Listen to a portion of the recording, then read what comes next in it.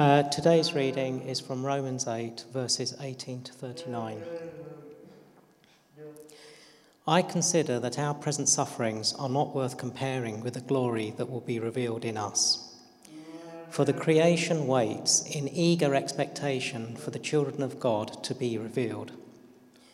For the creation was subjected to frustration, not by its own choice, but by the will of the one who subjected it, in hope that the creation itself will be liberated from its bondage to decay and brought into the freedom and glory of the children of God. We know that the whole creation has been groaning as in the pains of childbirth right up to the present time. Not only so, but we ourselves, who have the first fruits of the Spirit, groan inwardly as we wait eagerly for our adoption to sonship, the redemption of our bodies. For in this hope we were saved. But hope that is seen is no hope at all. Who hopes for what they already have? But if we hope for what we do not yet have, we wait for it patiently. In the same way, the Spirit helps us in our weakness. We do not know what we ought to pray for, but the Spirit himself intercedes for us through wordless groans. And he who searches our hearts knows the mind of the Spirit, because the Spirit intercedes for God's people in accordance with the will of God. And we know that in all things God works for the good of those who love him, who have been called according to his purpose. For those God foreknew, he also predestined to be conformed to the image of his Son, that he might be the firstborn among many brothers and sisters. And those he predestined, he also called. Those he called, he also justified. Those he justified, he also glorified. What then shall we say in response to these things? If God is for us, who can be against us? He who did not spare his own Son, but gave him up for us all, how will he not also, along with him, graciously give us all things? Who will bring any charge against those whom God has chosen? It is God who justifies. Who then is the one who condemns? No one. Christ Jesus, who died, more than that, who was raised to life, is at the right hand of God and is also interceding for us. Who shall separate us from the love of Christ? Shall trouble or hardship or persecution or famine or nakedness or danger or sword? As it is written, for your sake we face death all day long. We are considered as sheep to be slaughtered. No, in all these things we are more than conquerors through him who loved us. For I am convinced that neither death nor life, neither angels nor demons, neither the present nor the future, nor any powers, neither height nor depth, nor anything else in all creation will be able to separate us from the love of God that is in Christ Jesus our Lord. Amen. This is the word of the Lord.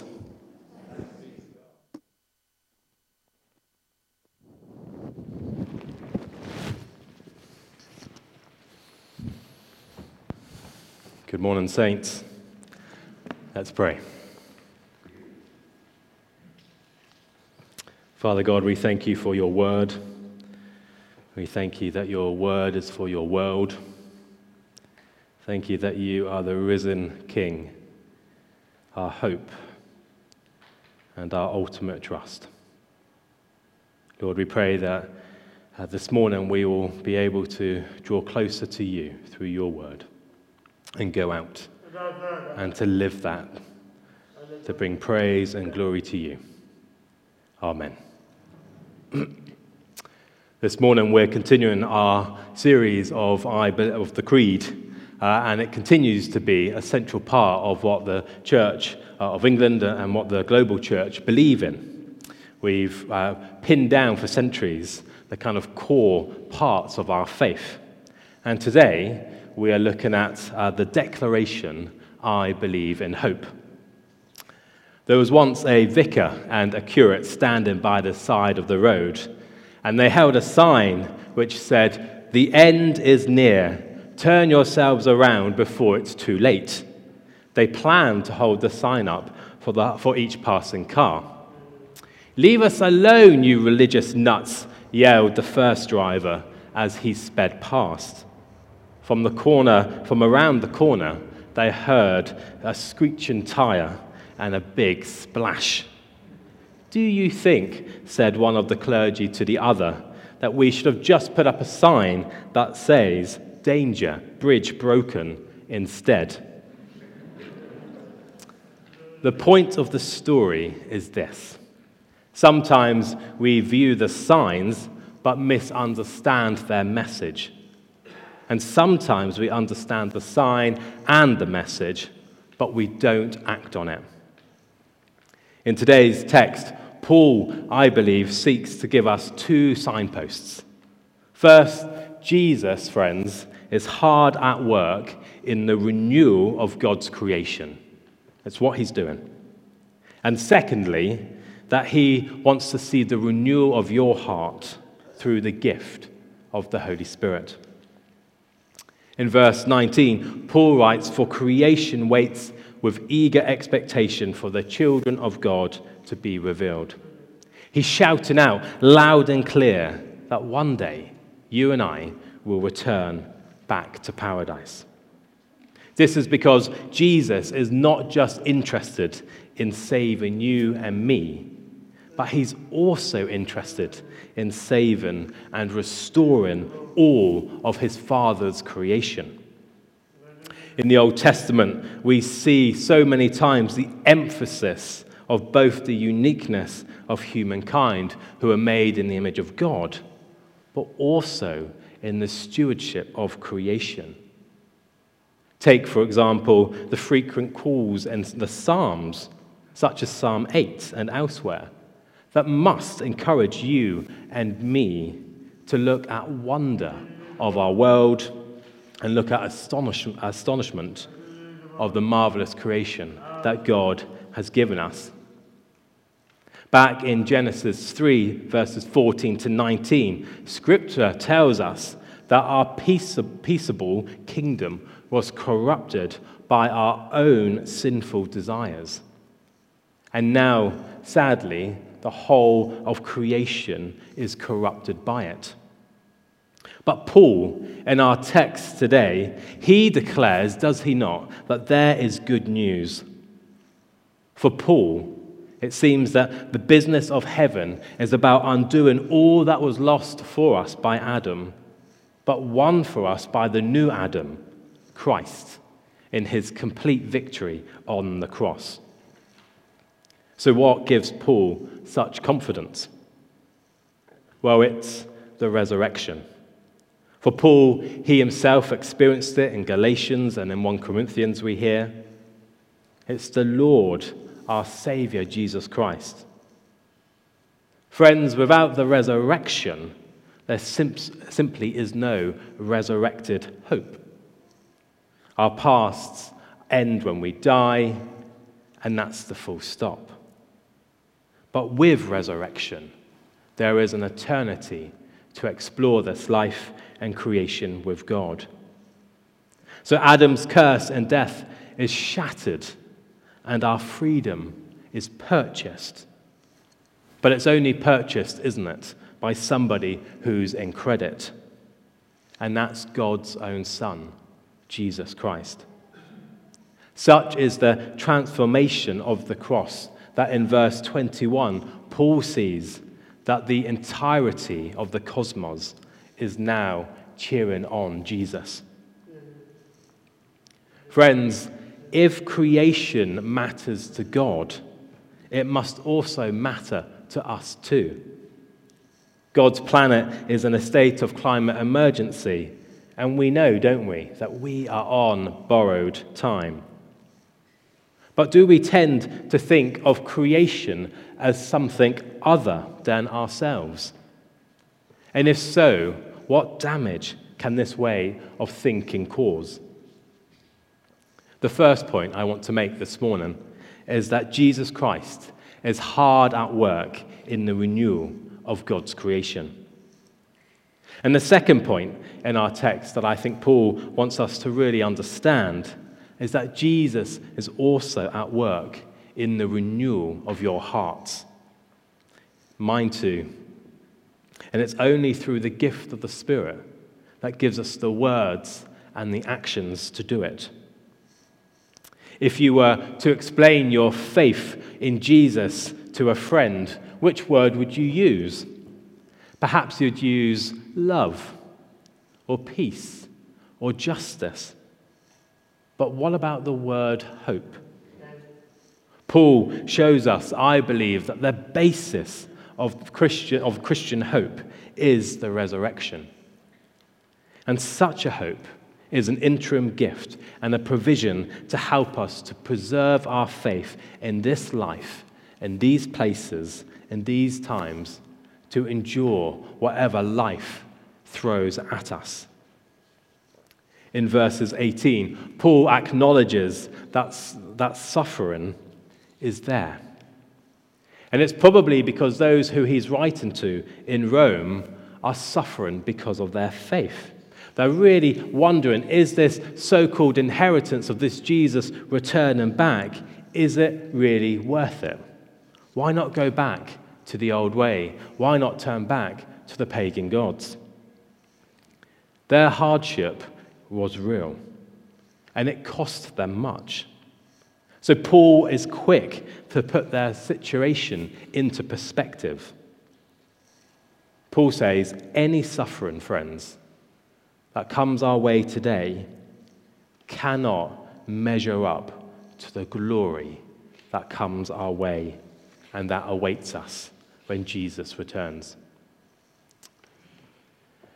Friends, this does not mean that the pain and the shame and the hurt that you are experiencing today is not real. Far from it. Rather, it means that we can't we, in our resurrected hope, remain confident in Jesus' victory, that amongst the decay, there will be a new world and a new restoration. But there's more, I believe. Faith needs to direct our hope. It is in God and to God that we must trust and to look. This is because it's only the future of a resurrected Jesus returning back that Advent reminds us gives life, its meaning, and its purpose. We have become a saved people. That is our new paradigm, and that's what we must pass on to others. This week, I visited a vicar who is in hospital, and he's got a suspected brain tumor. As we shared Holy Communion in the chaos of the ward, he told me how last week, like so many other churches, he celebrated the Christian feast of Christ the King. The gospel reading for that Sunday was Revelation 1, verses 4 to 11. It's John's great vision of Jesus returning on a cloud as the Alpha and the Omega, the beginning and the end, the start and the full stop of everything. This King is the one who will wipe away every tear from our eyes. There will be no more death, no more mourning or crying or pain, for the old things will pass away. My friend also reminded me that because Jesus is King, he's where he should be. A king sits on his throne, right in the place that he was destined to be. And he's doing the things that he should do. He's ruling the whole of the cosmos.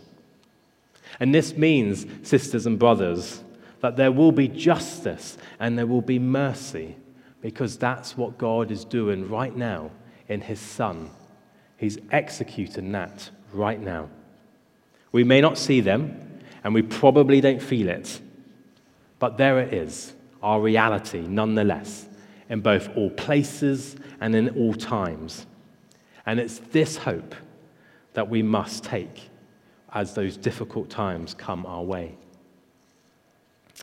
I wonder this morning, where do you place your hope? Our text today is challenging us to put our hope only in one place, King Jesus. Because as verse 28 reminds us, God does, and we may not believe it, he has everything under control. But we have to have that faith to believe it, don't we? It's a daily, lifelong choice to follow Jesus and to trust that he is in control. Sometimes I have that faith, sometimes I don't. And I'm sure I'm not the only one in this room who will admit to that. Last week we saw the tragic events in the Channel, didn't we? They've shocked us all deeply to the core. And we grieve the men and the women and the children who have lost their lives in such a cruel and desperate way. Yet, is this not what happens when we take out our compassion and our hope for a brighter future from our policies? As hope bearers, as Jesus-centered hope bearers, I believe, church, that we are not simply to look away, but we are to step into action. As he himself told us, whatever you do for the least of these brothers and sisters of mine, you do for me. Today marks the start of Advent, a season of expectant waiting and preparation for the birth and return of Jesus. I believe that Advent is a time of waiting, a time where we stand in that hope of the yes but not quite, a time when we look around our friends and our families and our homes and we rekindle that resurrection hope and ask, where is Jesus in the situations I face myself? Advent is a time where we remember that the Creator God will remake the heavens and the earth. He will overcome its decay, and he's going to do it by transforming the first heaven and the first earth. There is much brokenness, isn't there, in our world? But Jesus is in the business of making our brokenness beautiful again, and it starts with creation and the human heart. What does Jesus want to fill you afresh with today?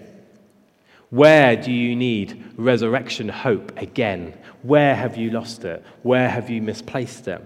Where will God fill you up again? Whatever you are facing this week, please take hope in a King who comes to join you in the dirt.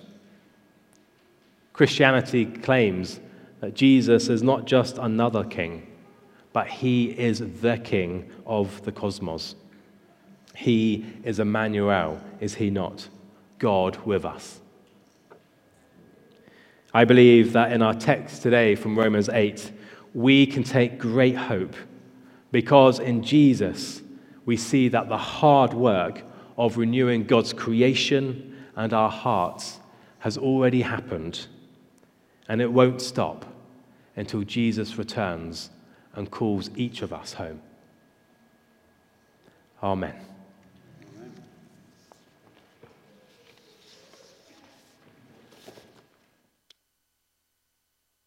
Thank you so much, Craig. In response to what Craig has brought to us this morning, shall we stand, if we're able, and say with confidence the creed that we've been looking at?